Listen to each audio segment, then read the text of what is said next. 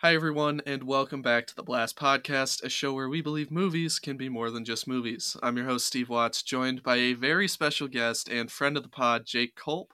Today, we're bringing you an episode that I've been itching to record since the creation of this podcast, a deep dive into one of my favorite films of all time, The Last Black Man in San Francisco. Before we dig into the details, let's hear a word from our sponsor.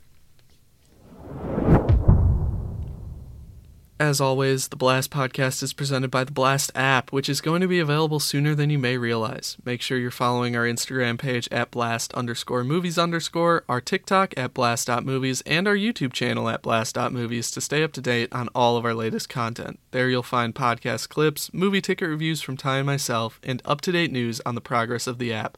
Lastly, please make sure to check out our app's landing page at blastmovies.net, where you can learn more about what Blast is going to be.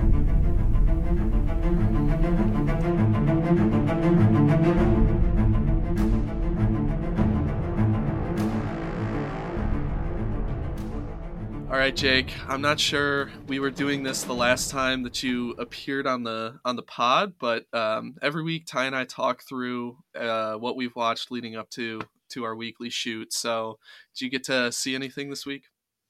Yeah, so I will say my watching definitely was down this week. I as you know, got the Xbox this last week, so I've been trying to get back into 2020 Madden form, which, if anyone knows, was pretty good. I'm not that anymore. But yeah, so I've watched a couple things. I've of course watched Invincible season 2, episode 4 with Katrina. Was fantastic. I don't know if you have started that yet or not. I know you're planning on kind of watching in bunches, but Yeah. it's awesome, and I'm really pissed that there's now a month break, but we'll just hold it down for a month. And then of course the only other movie I actually watched this week was The Last Black Man in San Francisco. Just just trying to make sure that I had all of that. But those are the main two for this week. Fair enough. And with Invincible, do you know when the second half of the season comes out or not? So not officially, but I am a bit of an Invincible fiend. So I do have some of the more inside sources. And I guess if you jailbreak your Amazon Prime, it'll show you the release dates for the other four. And that jailbreak shows that it's supposed to come back right after New Year's. So I can live with that. Okay. I can live with a month getting through and then just peak in January. Yeah, that's fair. If it was March, then I think there'd be some problems. We'd have issues for sure. Absolutely. If Ty and I decide to shoot a Invincible season 2 recap episode, we're gonna have to have you on because you introduced Ty to that show and then Ty introduced it to me. So very special Jake rec. Yeah, if you're ever looking for a TV show, I have several bangers lined up, and it was all completely incidental. It wasn't me seeking them out. I just happened to find the best TV shows to watch. Hell yeah. I kicked off this week with a party watch with our good friend AJ. We watched Violent Night, the David Harbour Santa Claus Killer movie. Which, did you see this one last year? Yes, and I got a lot of backlash because I didn't hate it. I strongly disliked it though. And Wow. in retrospect, I was definitely a little too harsh on it, but I know my blast grade for it. We were still using the demo back then, and it was a little bit harsh. But it's grown on me over time, but I'm still definitely more of the critical side of that movie. I remember, I think, opening up that blast beta and seeing Jake rated Violent Night. Was it a C- or a D+ or something? I think it was something in that range, and the only reason it wasn't worse is because Katrina had the presence of mind to be all right, let's put some perspective on what this movie is. But yeah.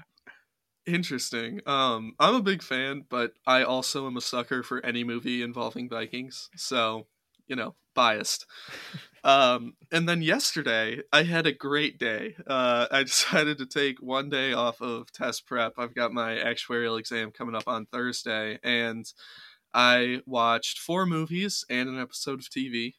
So I started off with Aliens, which I haven't seen probably in 5 years. I wasn't a huge fan of the Alien franchise the first time I saw Alien and Aliens, but this time around was a lot better.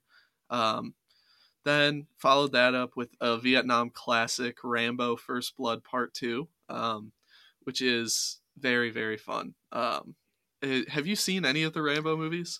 Yeah, so I've probably seen two of them, but when I saw them, I was probably no older than 10 or 11, which is probably not the best time to be watching a Rambo movie, but I do remember those on Spike TV or whatever they'd show them on Yeah. back in the day. It's interesting because the first one feels like a very well thought out like commentary on how we treat our veterans, and then the second one is like, let's make it even worse. um but the setting is cool. Being back in Vietnam for Rambo is an interesting like way to get into this movie. I enjoyed it quite a bit. Followed that one up with Noroi the Curse, which is a found footage Japanese film from 2005 about this like paranormal investigator who kind of like does like is setting out to find a psychic child who's gone missing. Fairly interesting, but not really for me. The way it's edited, I think, was my biggest problem with it. There are a lot of like 10-minute long tangents that it goes on, and 2 hours for a found footage film is just a little too long for me. Um, Rounded out the movies of the day with a film that is or was banned after coming out, and this is Silent Night, Deadly Night. And Jake, I don't know if we talk about horror that much, but I am a fiend for 80s slashers, and this was like a dream come true. This is just all subtlety thrown out the window. It's Friday the 13th if Jason was Santa Claus, and I fucking love it. I'm definitely going to watch part two over the next week or so, but this was just a really good time. And finally, rounding out the day around 3 a.m., I watched Invincible Season 2, Episode 1. I don't know if you want to get too into it, obviously, since you and Ty are planning on having a pod, but do you have any initial thoughts you want to give on that? Really? Okay, I loved the opening, but I was disappointed with where it went from there. And I don't know if I really buy into the villain. Maybe he gets better, but right now I feel like the motives are off, and I don't know if I like his origin story really. It is a little random, but also I agree. Like the middle of it almost felt a little clunky of that first episode, just kind of like getting Hmm. through. The end, like you said, it relates to his motives and things of that sort. But I thought those last like 15 minutes were just like that's what I missed, right? 2.5 years without it, and then like seeing kind of just like the craziness that they throw into, like when you're kind of like you Yeah, let your guard down is just that's what got me. But I definitely see where you're coming from with those points. yeah. And the last thing I want to touch on before we move into the movie is I don't know. I think that it might be a little too overcrowded. That's also what I was getting from this first episode. We have plot lines going with Adam Eve, with the robot guy, the Mauler twins, the new villain, Invincible. I feel like there might be a little too much going on for my liking. Sure, no, it makes sense. Okay. The Last Black Man in San Francisco, directed by Joe Talbot. Jake, is this a blast movie for you? Absolutely, without a doubt. And what's funny is a lot of like my blast movies end up being like very and most pretty much all of my like blast ratings from the beta and what I plan on doing once the full app is out is oftentimes kind of just random movies that I watch with Katrina and we're like, oh, this is every once in a while we just get in a mood where we're just like, man, we really want to watch something good, and this just happened to be on Netflix that night. We threw it on, and it was one of those, and we'll talk about more about the actual movie later, but it's one of those where it's just whether you go in expecting it to be great or not, I think it supersedes your expectations. It's like, man, that was just something that will change your night when maybe you're not necessarily expecting it. So for me, that oftentimes constitutes a great blast movie. I love that. I have recommended this movie to a lot of people who have not been able to really get into it. They told me that it's boring and all this stuff, but I really think that the character work here is pretty much unmatched. I think it has a lot to say. And this is a blast movie for me as well. If you can't tell, this is in my top 10 of all time. I have loved this movie since the day I saw it. and it taught me something. I think that for me, it's a blast movie because it taught me something and changed my perspective.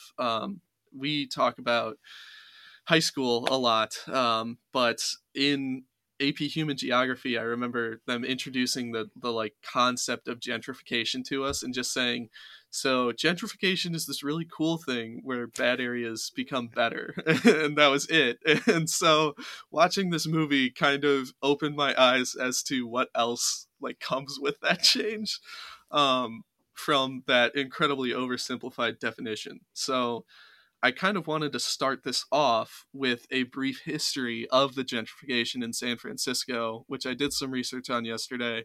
This is all just sourced through Wikipedia. But essentially, in the 1990s, gentrification was greatly increased when an influx of tech workers coming to work in Silicon Valley and for local San Francisco startups started immigrating in. Tech companies also started to charter buses for workers to easily commute from their homes in San Francisco to work in the Valley. And then that led to the Google bus protests, I believe is what they were called. Um, Basically, rent control laws ended up were put in place in hopes of kind of allowing some people to stay, but ended up decreasing citywide rental units by 15% and increasing rental costs by 7%. So kind of backfired. Since 2009, the number of evictions in the city has risen every year, which is astonishing. And in since the 90s, around 18,000 African American individuals have left the city of San Francisco, where a combined 47,000 white, Asian, and Hispanic individuals came in. So a lot of demographic change. Basically, low income immigrant neighborhoods were overtaken by higher income individuals as San Francisco became the incredibly expensive city to live in that we know now.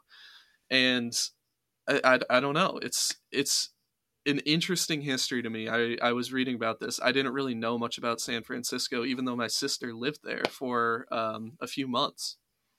Yeah, and I'm glad that you kind of gave that context to it, because obviously that's what this movie is about. It's the context of the Black community in San Francisco, and obviously it can be translated to really anywhere, but especially in San Francisco.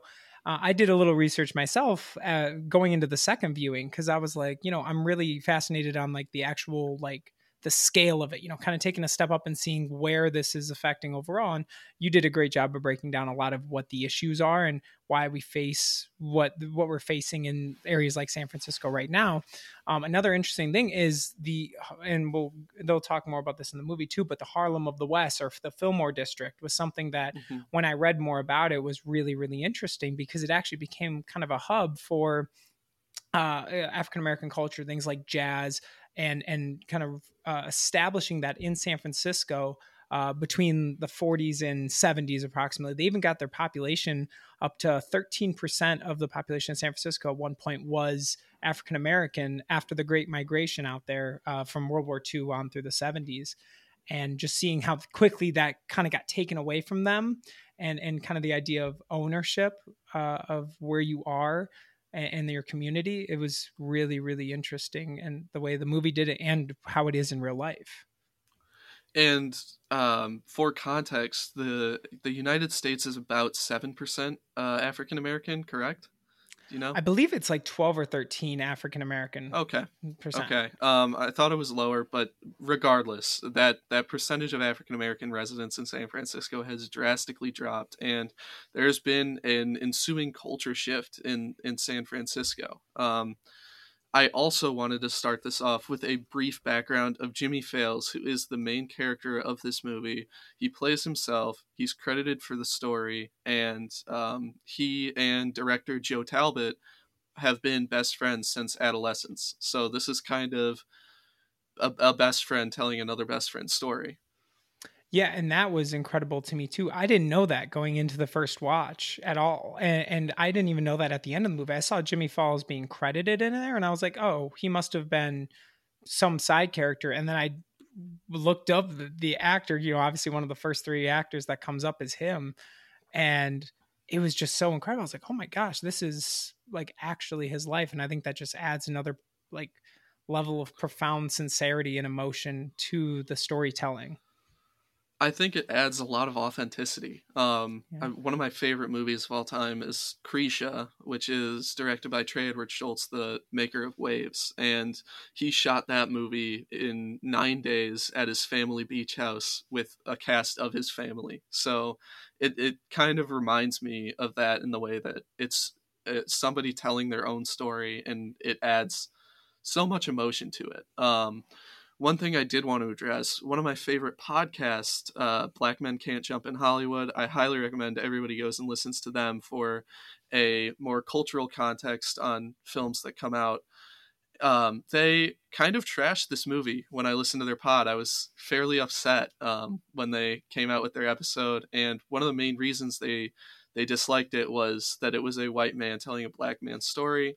And Jimmy Fails came out and said, quotes, a lot of people have a misconception of Joe trying to tell a black story, but that's not what it is. He's telling his friend's story, and I just happen to be black. I thought it was interesting that Fails defended that so early on with the film coming out at festivals and stuff. But I don't know. I just thought it was interesting that these two were able to team up in general and make this movie. Two kids from San Francisco. Yeah, and I think that's a really important point to talk about when discussing films that handle a certain culture, especially the African American story in the United States. There's legitimate criticism that can go towards the direction and things of that sort, with it not coming from a perspective of somebody who knows. Right. Mainly because of, but I don't think it was intentionally done or in a way that they were trying to rewrite any sort of history or tell it from a perspective of someone who doesn't know. Like you said, it's Jimmy Fails' story, and what is so interlinked with his story is the history of African Americans in San Francisco, of Black people and their culture in that community and in the United States as a whole. So the criticisms are extremely valid, but as you say, and as you noted, the Jimmy Fail said, kind of after the release of the movie, it wasn't really the intention of a white director making this movie. It was him telling a story that you can't ignore the important implications of his race and ethnicity in. Right. And I think that Fails, from what I've read, it seems, and all of this background on Jimmy Fails does come from articles written by Vanity Fair and Rolling Stone. I highly recommend you check those out as well. They've got some beautiful interviews. But I think Jimmy contributed to the story quite a bit, it seems like, and he was really involved with the writing of it, but he just isn't a classically trained screenwriter. Um, by the way, though, his acting I thought was top notch. I thought it was great. I can't believe we haven't seen him in like a ton more movies after this release. And that was one of the other things that I found really surprising when I looked up the movie and I see Jimmy Fails as one of the main actors and he's playing himself.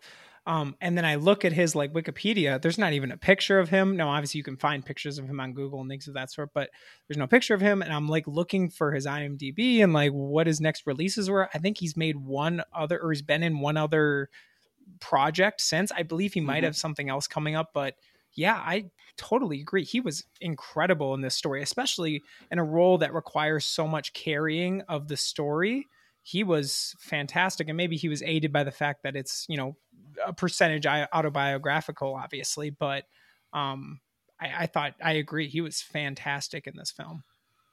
Right. And speaking of being a percentage autobiographical, he said in a quote that it is more than 20% autobiographical. So he kind of elaborated that there are some scenes and some characters that feel very real, and that he would shoot some scenes and have to relive the moments that it took him back to, and he would just cry. And I think that also adds to the performance. I would say that he goes toe to toe with Jonathan Majors in this, who, controversy aside and lawsuits aside, is I think one of the best acting talents in Hollywood right now. Yeah, so I don't know as much about earlier Jonathan Majors, of course. I Hmm. wasn't in on all of his earliest projects, but I know this has got to be one of his early ones, stepping onto like kind of the big scene of movies in the industry. And he was incredible in this film as well. And again, I'm sure we'll talk more about that into it, but I totally agree. I thought both, as much as different as him and Jimmy Fails were, and like their characters were, they were both like, every time that they had a moment where it was really centric on them, which was, I'd say, 98% of the film probably, it was beautiful, and you could really connect to it in both of their cases. Absolutely. And in real life, we keep on talking about authenticity. In real life, Jimmy Fails and his father did lose their home in the 1990s due to rising costs, and they lived in shelters, projects, group homes, and their car for a while. So the brief plot overview of this movie is that Jimmy Fails lives with his friend Mont, played by Jonathan Majors, while caring for the house that he grew up in, that his father and him lost in the 90s. When the people living at that house currently lose it as well, Jimmy moves in as a squatter and hopes to regain some of his identity. And identity is very centric to this movie. I want to talk about what makes this so special, and I think that starts with the characters. So Jimmy is somebody who is struggling to figure out who he is in the San Francisco that he sees right now changing, losing all of the people that he once knew lived there, moving away. He is really the only person we see in this movie who does love San Francisco. Yeah, and I think, and I don't know, we don't want to give away spoilers right now, but loving San Francisco and kind of being connected with it is such a huge part of this movie, that there's literally a scene near the end of it where it's like he emphasizes like kind of how connected you have to be to the city, and the audience can feel it too, to love it. And his identity both within the house and within the city is something that is palpable almost within this film, and he does a really good job of just almost like living within it and embracing it and making it part of him and part of his personality and his whole, the whole city of San Francisco and his identity. And obviously that's kind of the topic of the movie, but it really is such a stronghold, especially for a majority of it, his connection to this house and to this city. Right, and you said we don't want to get into spoilers here, but this is going to be a deep dive pod, so I think it's fair game. This movie did come out 5 years ago, and I want to Sure. talk about the house because Jimmy claims for almost the entire movie that his grandpa built this house, and that's why he is so connected to it. But we find out late in the movie that it wasn't built by his grandpa, and he actually knew, but chose to kind of believe that it was for some semblance of reason. I want to hear what you think. Like, why do you think that he believes, or he chose to believe, that the house was his? Well, and one of the things I want to say about the house is its character in its own in the movie. Obviously, Mm-hmm. like Jimmy in the house's relationship is, I think, just as much of a like character relationship in the film as is with him and Mont, or Mont and Kofi. Like Mm-hmm. these relationships, like you can feel it. The house is alive, and you, the second you get in the house, like they actually go inside. So the movie starts, and that beautiful scene where him and Mont are skateboarding down through San Francisco, Mm-hmm. and it is gorgeous. And you get to the house, and you only see him, painting the outside and taking care of the bushes and stuff. And you get the scene where the person who is currently living in it, the residents, the wife, is like throwing lettuce at him because he's like painting their house, which to be fair, when she's like, what are you doing here, he's like, I'm almost done, don't worry about it. So it's like it's almost understandable. But um the house is so beautiful. The second they get in it, you see like all of these things he talks about. And there's that beautiful scene with him and Mon are running around, and he like trips on the stairs, and then he goes outside to that little like tour group that comes by and the guy's talking about the house and he corrects him, which we later find out the tour guide, who is absolutely a villain, by the way, when we present him and still is, Oh yeah. was actually right. And we're sitting there like, yeah, you get him, Jimmy. And he was technically telling the truth. He was talking about the origin of the house from the 1850s, which it was. But as far as we know at that point in the film, it's Jimmy's grandfather who built it. And Jimmy goes in this nice, beautiful monologue about all these different details of the house and how he built it by hand. And he purchased the land and this big wall to keep all of you out. He made that himself. And I just think that it is such a powerful being in the house. And once they get all the furniture in and you just feel it come to life, it is so awesome. And it's understandable why Jimmy has such a connection if you think about the rest of his story, based on the movie and in real life. After they get kicked out of the house, he's living, as you note, in group homes. He's living in a car with his dad. One of the early parts of the movie, they run into the guy who stole the car that him and his dad were living in for a long period of time. And he gets in and he's like, oh, you haven't changed it or anything. And you could feel like Jimmy has some level of connection to this as well, because it's a home, but it's almost that his identity with the actual home that he is so connected to in the Fillmore district it almost blocks everything else that he's had to go through. And he gets to just focus on this one thing without confronting kind of the rest of his life and his upbringing, which is obviously such a horrible and difficult one that he's had to endure. Right. And I want to go back to the scene that you mentioned where Jimmy and Mont get inside the house for the first time in the movie. And it is, I think, the best scene in the movie by far. Maybe the play could be there too. But we don't see Jimmy and Mont running through the house at all. We see still shots and we hear them screaming and laughing. Occasionally we see their shadows run across the screen while they are celebrating just getting inside. And I think it's so beautiful and interesting how the house feels so alive once they come inside, even though we're looking at just completely empty rooms. Yeah, no, this is completely, there's no furniture in this place. There's nothing. And you walk in and it's just, there's so much life in this house, like on the walls, in the design of it, in the architecture, that it makes sense that Jimmy has such a connection to it, because you're there and you feel it. And you can just feel the semblance and the origin of this house again, especially, we're under the presumption for 85% of the film that his grandfather did build this house. So this is such a, impactful connection.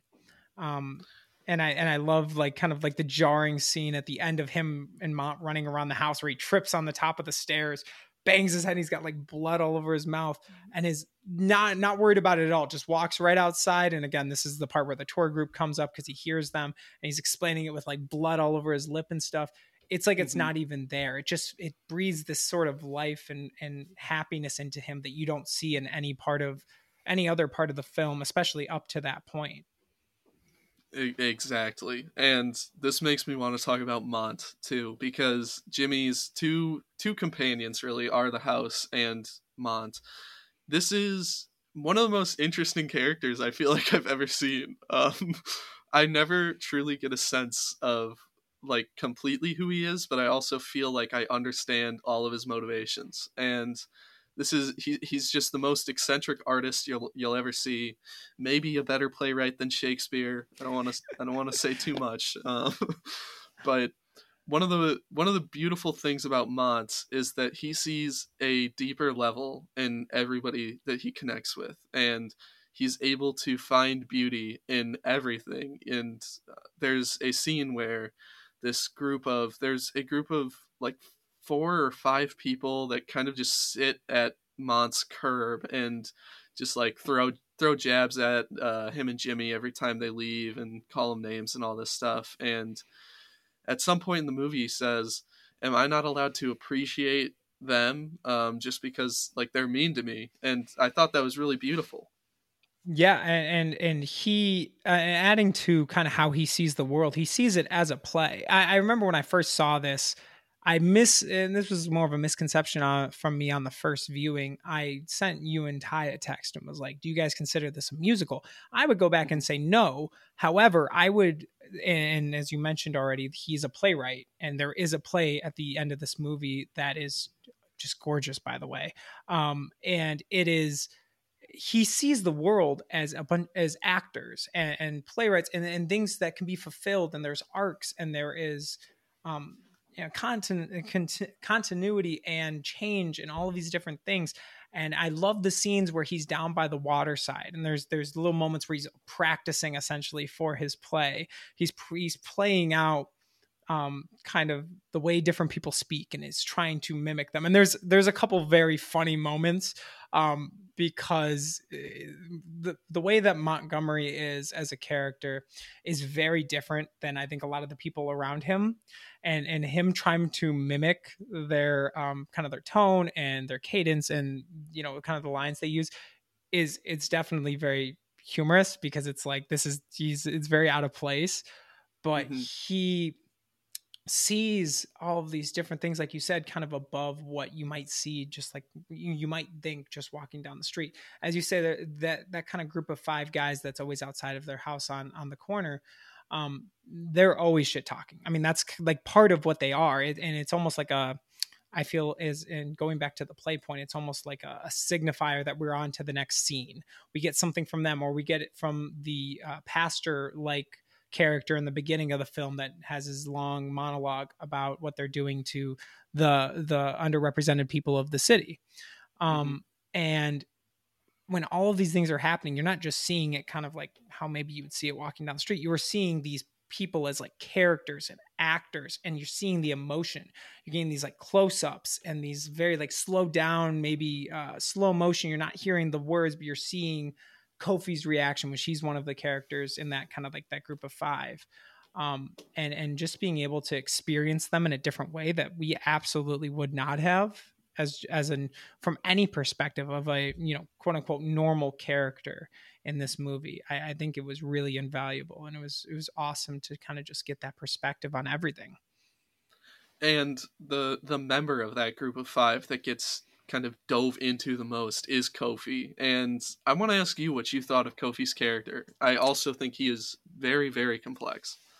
Tragic, I don't know about, I would say tragic hero, like honestly. And that was, and again, we're going to continue to kind of go back and touch this point that this movie is a play, and it sets up for a play, which is The Last Black Man in San Francisco. Like it really is a play inside of a play. And I think kind of the direction of everything that's happening outside of Montgomery making this play is also its own play. It's I have a whole perspective on it that probably isn't very clear, but it's interesting because Kofi is very, without a doubt, the first half of the movie, the tragic hero. He's not a main character, but for Montgomery, he is the main character. He's the guy, he draws pictures of him. There's a moment where, and it was going back to the point where you mentioned that when Montgomery tells Jimmy, like, I can't love these people. I can't, enjoy their experience because they're mean. He says some really, really bad things to Jimmy. I mean, horrible things. Hmm. After 10 minutes earlier in the movie, they have this scene where Kofi comes over because Mont invites him over to the house, and they have this kind of bonding evening, and they're very open with each other. They're very vulnerable. And it's a really sweet and touching moment. And he comes back and he basically betrays Jimmy's trust. And yet Ma is still seeing him as this as this hero in the story. And he ends up being that tragic hero because even in these moments where maybe he is his weakness by his actions, you can tell they make an emphasis on his facial expressions and kind of like his vibe and his energy. And it's always very much he's half in, and that is the context of a lot of his character story, and it builds and actually helps build Jimmy's character throughout the story too. Yeah, and I think in Mont's play, I think he says it best when he just says the world put Kofi in a box, but he had dimensions. There is a lot of peer pressure on Kofi to be a certain person, and when he strays from that, he seems happier. When he's in the house with Jimmy and Mont, we see him like laugh and have a good time for the first time. And then the next day he's back out there yelling at Mont and Jimmy, telling them that the house sucked and that they were doing all types of weird stuff in there. And it makes it brings about a lot of vulnerability, I think, and seeing that just because people act a certain way towards you doesn't mean that you need to judge them on that, and that there's reasons that people act the way they do. Kofi's death in the film eventually brings about two really great scenes, I think, with two of the other members of of that group of five, and one of them comes up to Jimmy, and Jimmy starts yelling at him and saying, "He was my friend too. It's your fault." And you're expecting the guy to either start fighting him or yell at him or something, and he just starts crying. He breaks down and hugs him. Yeah. The You can go. Sorry. Sorry. No, no, I think that was a beautiful scene as well. And I think another really big topic that this movie covers, and it kind of almost does it as a side, because of course the growth of the movie is learning about Jimmy as a character and as a person, and that he also is more than just one thing, right? But a big thing that is highlighted in this movie is toxic masculinity and the Mm-hmm. idea that you can't be vulnerable with one another.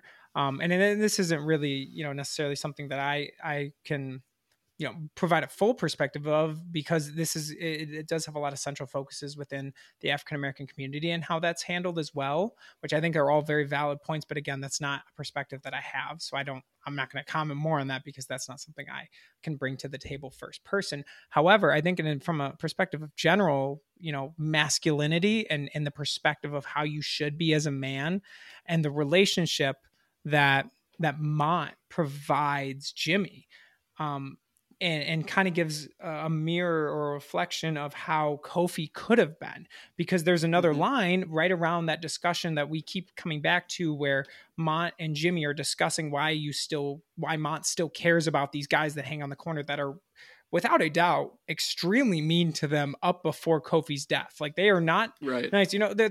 They're holding their image, and they're not, and they make fun of these guys and basically call them, gay, homosexual, fruity, etc., for Mm-hmm. being so close together and vulnerable. And Jimmy's like, "Mom, why do you care about them? You really don't care about what they're saying." And Mont's like, "You also talked crap to me." He says a different word, but you talked crap to me when we first met too.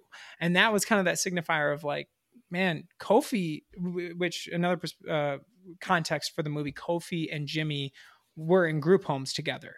So they are coming from extremely similar origins and extremely similar starts. And you kind of see that the opportunity to embrace multitudes, to embrace the dimensions that you have as a person, completely change the outlook and the way your life can continue.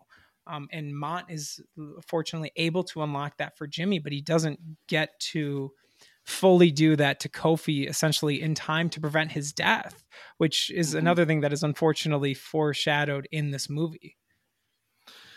Yeah, and Jimmy even says at one point, "I feel like that could have been me." And does he say, if not for you? But Yeah. it's if not, then it's implied that Mont kind of saved Jimmy from going down that path and being the one who would have been killed. He Mont is able to unlock a deeper side of Jimmy that's really powerful. Do you have anything else you want to say about the characters real quick? Danny Glover as the grandfather of Montgomery, was fantastic. An Mm-hmm. incredible character, very fun, very loving, very much. Most of the film, there is a part where like Jimmy comes back, and him and Mont are kind of like scrambling through their stuff, and you could tell it's concerning for the grandpa who is so close with Montgomery. With Mm-hmm. his grandson, he's like, "What are you guys doing? What's going on? Like, I don't care what's going on. Just, tell me, how's your play going?" And Mon's kind of dismissive for from what we know, probably the first time ever, based on like kind of the character perspective and the relationship we get out of them. Um, and he makes this mention that like, oh well, he could pay a little bit more if he wants. He's not family, Yeah. and Mont's like, he pays half, Grandpa. But outside of that, I think he is awesome. I think he's a treat. I think, oh goodness, I have it. Tashina Arnold as well as the aunt in this movie. Oh She yeah. is. She's normally, I believe, she's in. Oh gosh, is she? She's not from Everybody Hates Chris. I don't even remember where she acts in otherwise, but she is absolutely like fantastic. She normally, I think, is in more like very comedic roles, but she's still very funny. Especially her Yeah. relationship with her husband, I presume, in the movie is awesome. It's very cute, and they even like kind of highlight like this is super cute. Um, Hmm. but she is an awesome, like, without a ton of dialogue, without a ton of like super hard hitting lines, is really a powerful force in almost a beacon of positivity for Jimmy in this movie. So I just wanted to shout those two out because I thought they were great minor characters in this movie.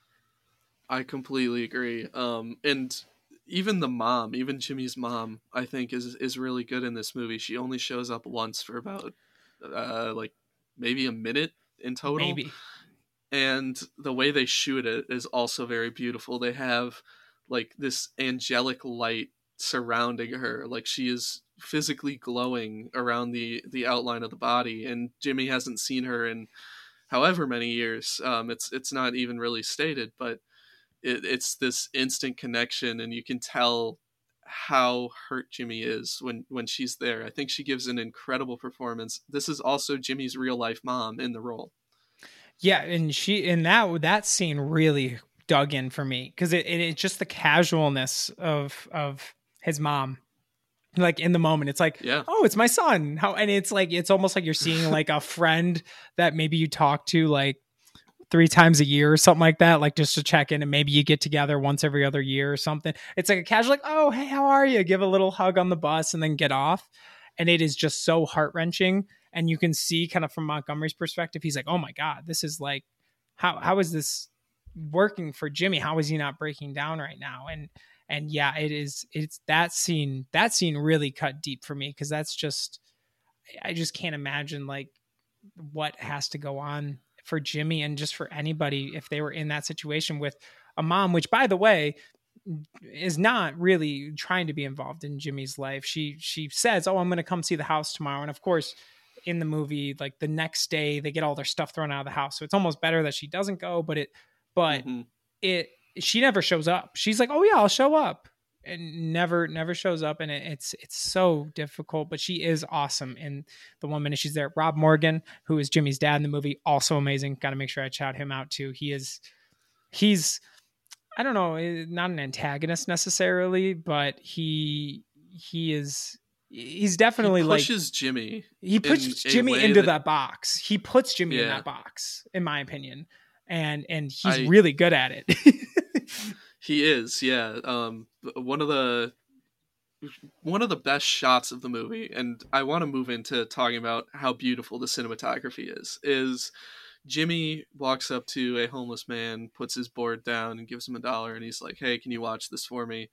And we get a slow zoom rather than following Jimmy walking into his dad's apartment. We get a slow zoom up to like the 14th floor, or like it's pretty high up, and it goes all the way from the street into the window, and you see Jimmy's dad looking down, and the first thing Jimmy's dad asks him is, "Do you still skate?" And Jimmy says no, and like you immediately get this tension added, from knowing that Jimmy's dad saw him give away his skateboard. It's the entire movie is very very beautifully shot. The slow motion is that's used throughout kind of captures all these moments in time.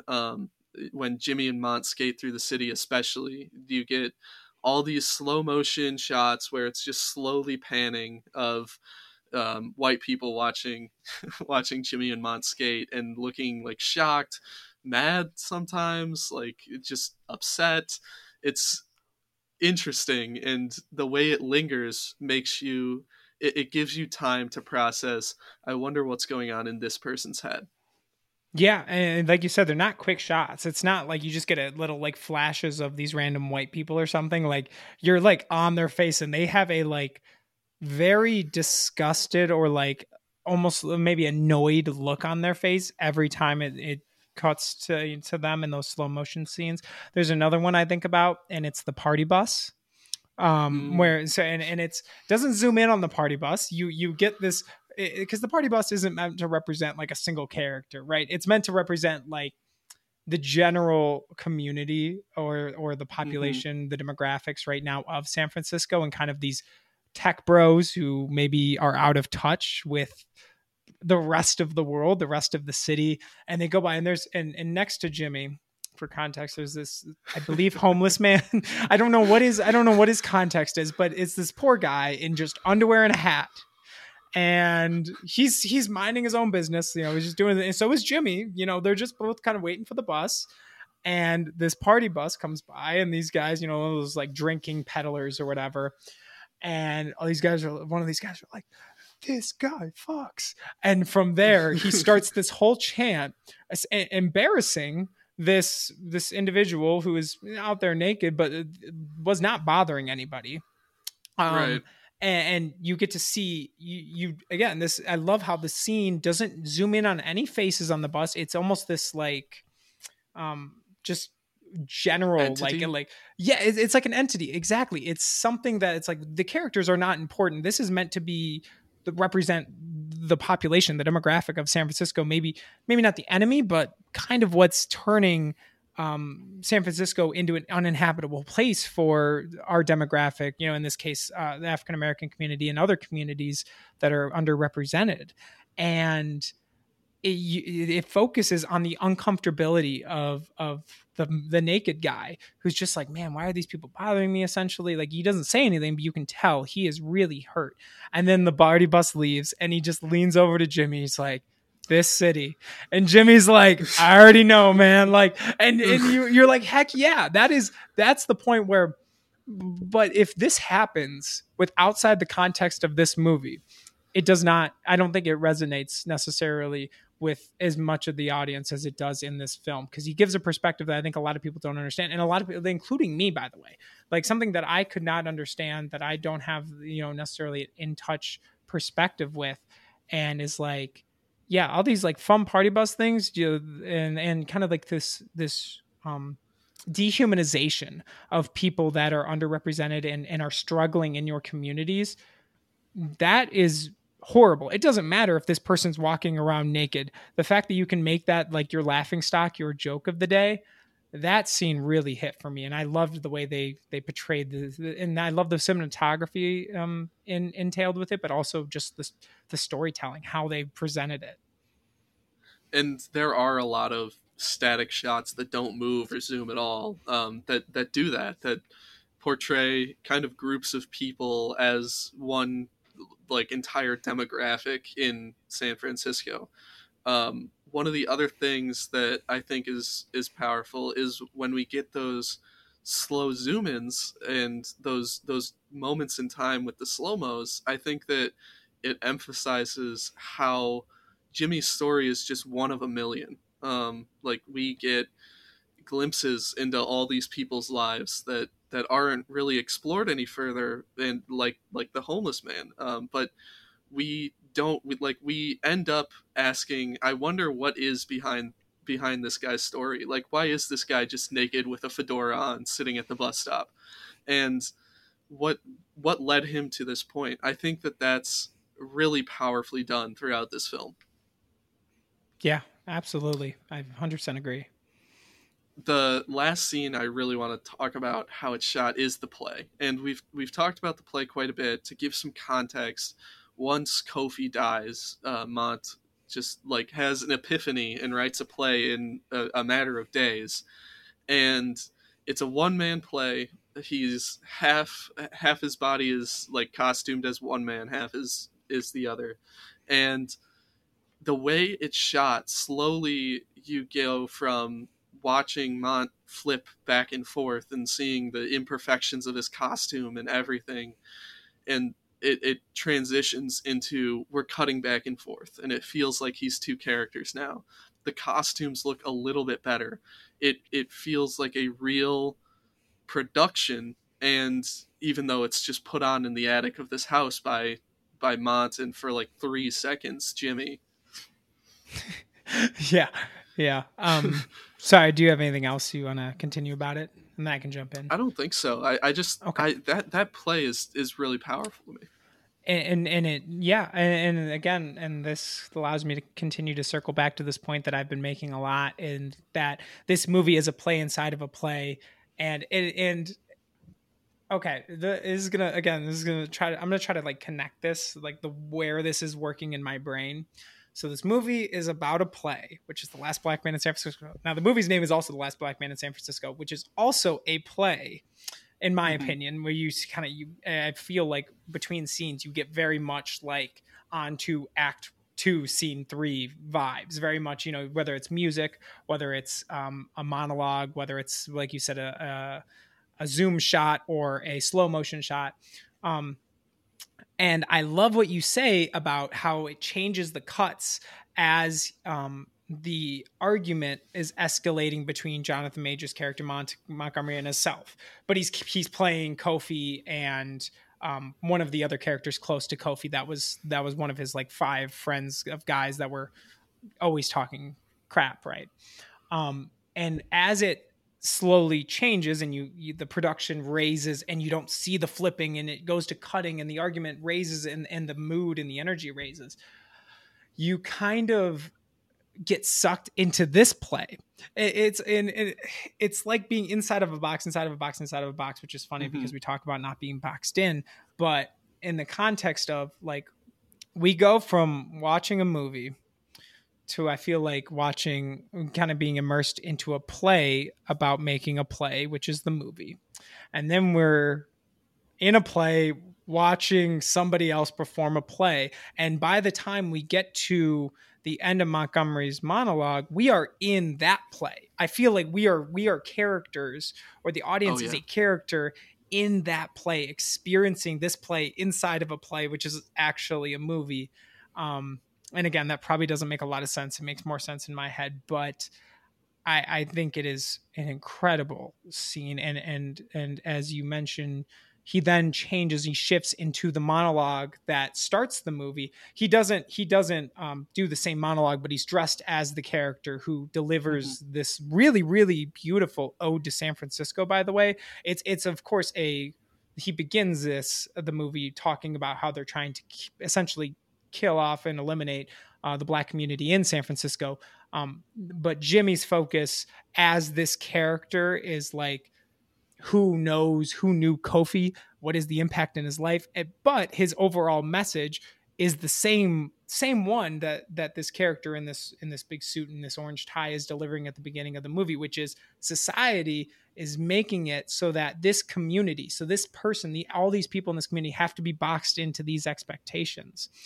Right. And that's not the way it has to be. And that's, you kind of build this story along with other stories that are kind of like seeping in to create this one beautiful, like huge ending, this huge climax to Jimmy's character and story, by using Kofi's story, by using Montgomery's perspective, by using the context of of the African American community and where they are in the setting of this movie, San Francisco, which, as you mentioned, is next to this toxic lake where in the movie, and I couldn't find anything about this, but maybe it's true, but they're like, oh yeah, they built the nuclear bomb right there. Like they built bombs right there in the lake. That's why it's poisonous.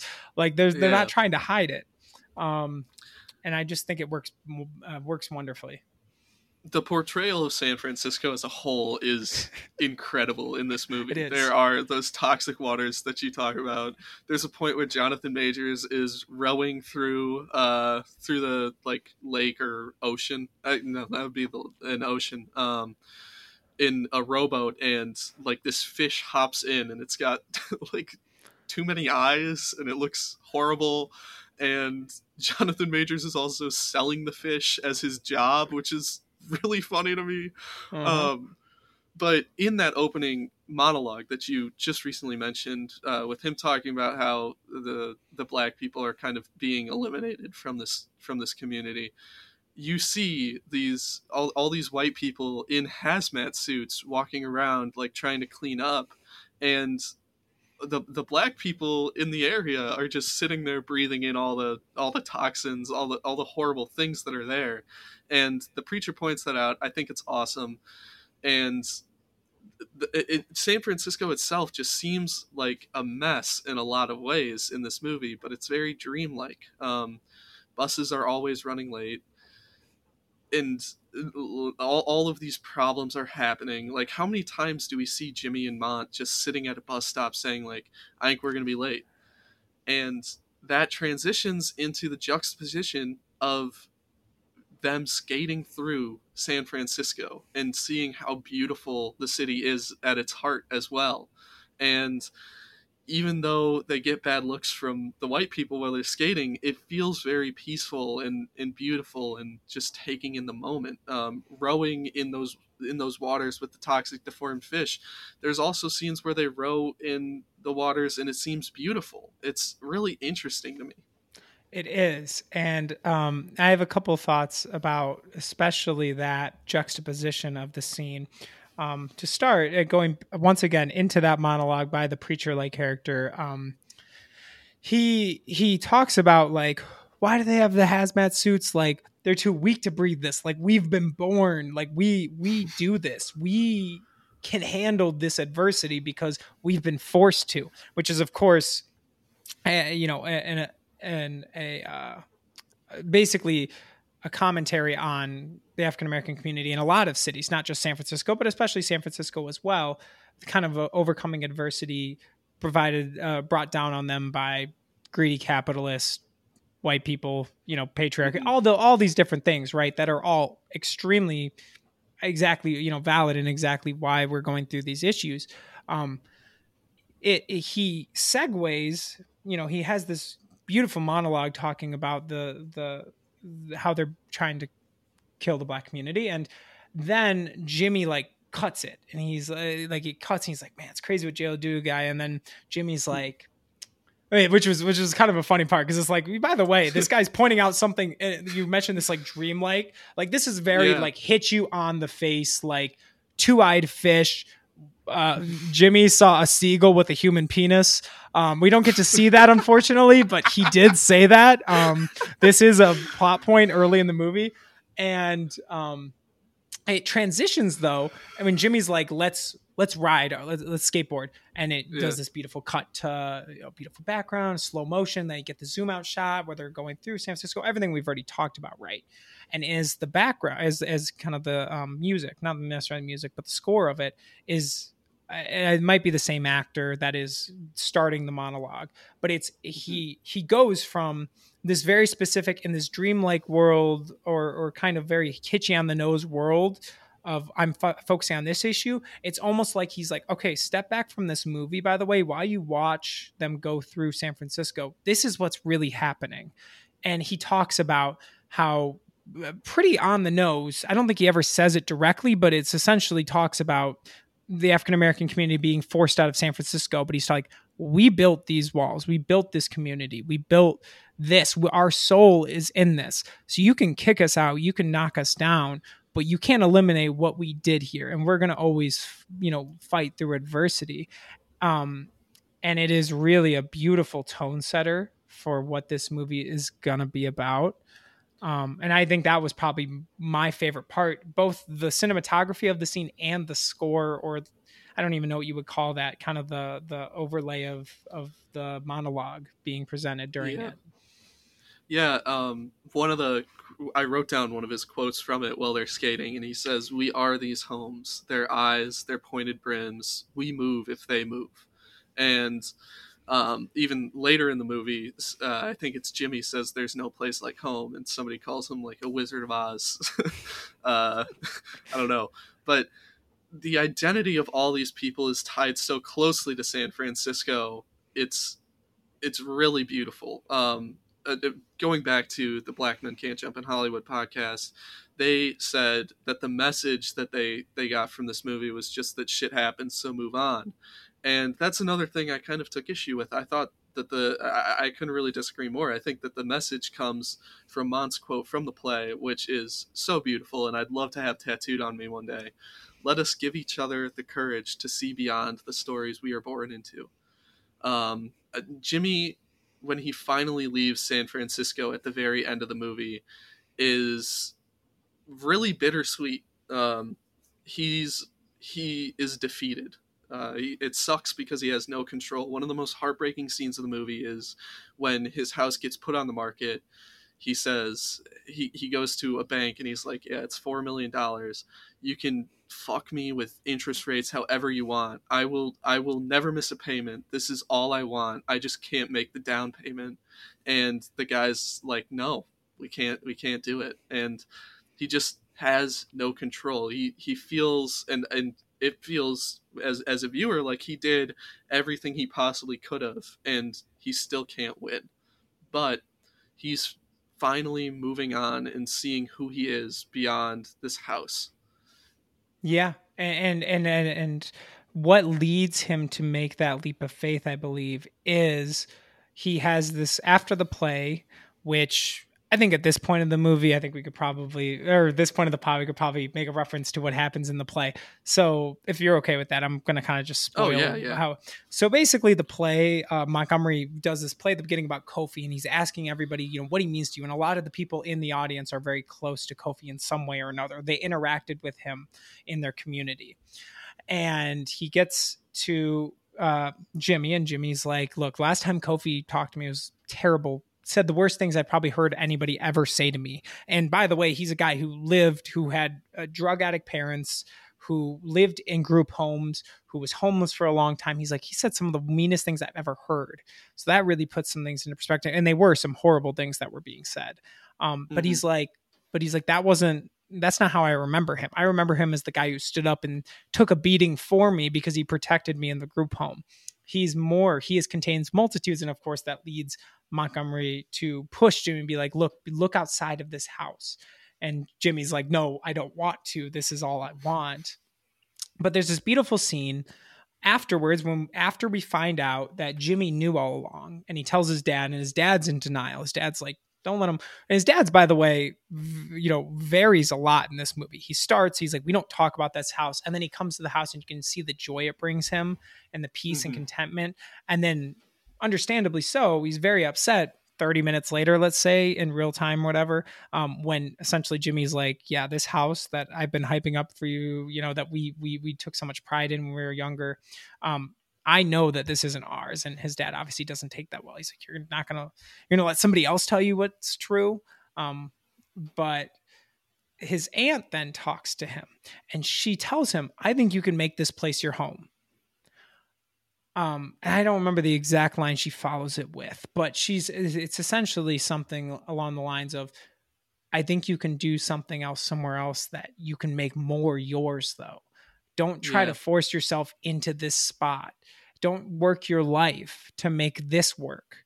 Follow what is right for you. Make your own wave, is again, like you said, is the point of the play and the point of the story. Work in your own life, no matter what you were born into or your perspectives.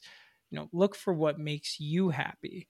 And of course, that leads to him leaving in what is, of course, a bittersweet moment. I felt so bad for Montgomery because it follows that scene and him just very sadly going through his daily routine without his best friend. But it really is just a beautiful story of opening. And I agree with you. I think this story is not about just like taking things for how it is. It's the opposite of that, of anything. It is stepping outside of what you would normally be conventionally expected to do in any situation. It's not just moving on. It's taking the lessons you've built with and the adversity you've fought through and becoming somebody that you love and can be happy with and can enjoy life because they all deserve to. And I think it really is just a beautiful story arc.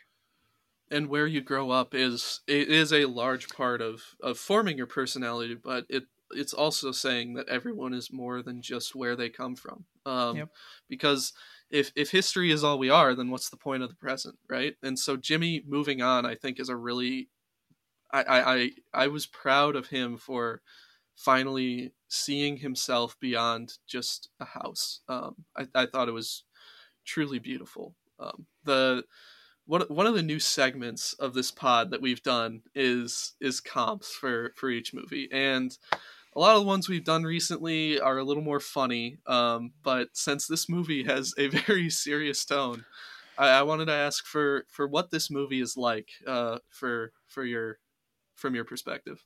Yeah, and that's really tough because this movie is not like, I don't think you walk into this movie, you're like, yeah, this is something that I like, especially from my Mm-hmm. perspective and my biases and my background and how I was, how I grew up. Is not a lot that I can like personally, one for one empathize with. I don't have those experiences. Of course I can sympathize, but it's different, right? Right. But I think in terms of the tone of the movie and like the feel, I put a couple notes. I put one was like a cool breeze, which is, it's just weird, but it's like it feels just like smoothing and Yeah. very soothing, very like embracing as you're watching this film and you're kind of becoming part of San Francisco or this world San Francisco, right? And getting into the culture. Another example I would say, and this is more of my perspective because I'm a big fan of just going to cities. So like I went to school in Ann Arbor, loved it. I love Chicago, and I work where I work in Chicago right now is way south side, like Oak Lawn-ish area, but it's Mm-hmm. part of neighborhoods of Chicago, right? And it's really really cool experiencing places that maybe don't get talked about a lot in, especially in big cities, smaller neighborhoods and things of that sort, and just seeing how much community is in there, how much like personality you can feel in the areas, in the design of the buildings, in the people, in just everything. And that would be what I compare it to, is almost uncovering a hidden gem in a city. You know what I mean? Something that you can really Yeah. connect to and feel palpably.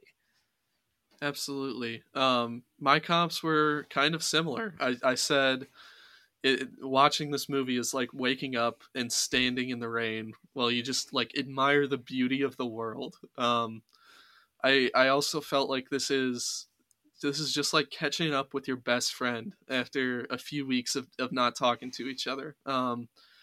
And then the last one I had is just it feels like truly and unashamedly caring about something and really anything.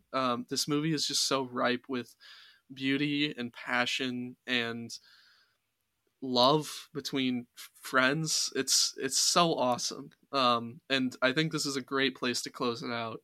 So Jake, I want to thank you once again for coming on such short notice. Ty couldn't make it this week for listeners who haven't realized that, and Waiting for a um, cameo in the last second post credit scene. yeah, Ty in Dallas is just whoa.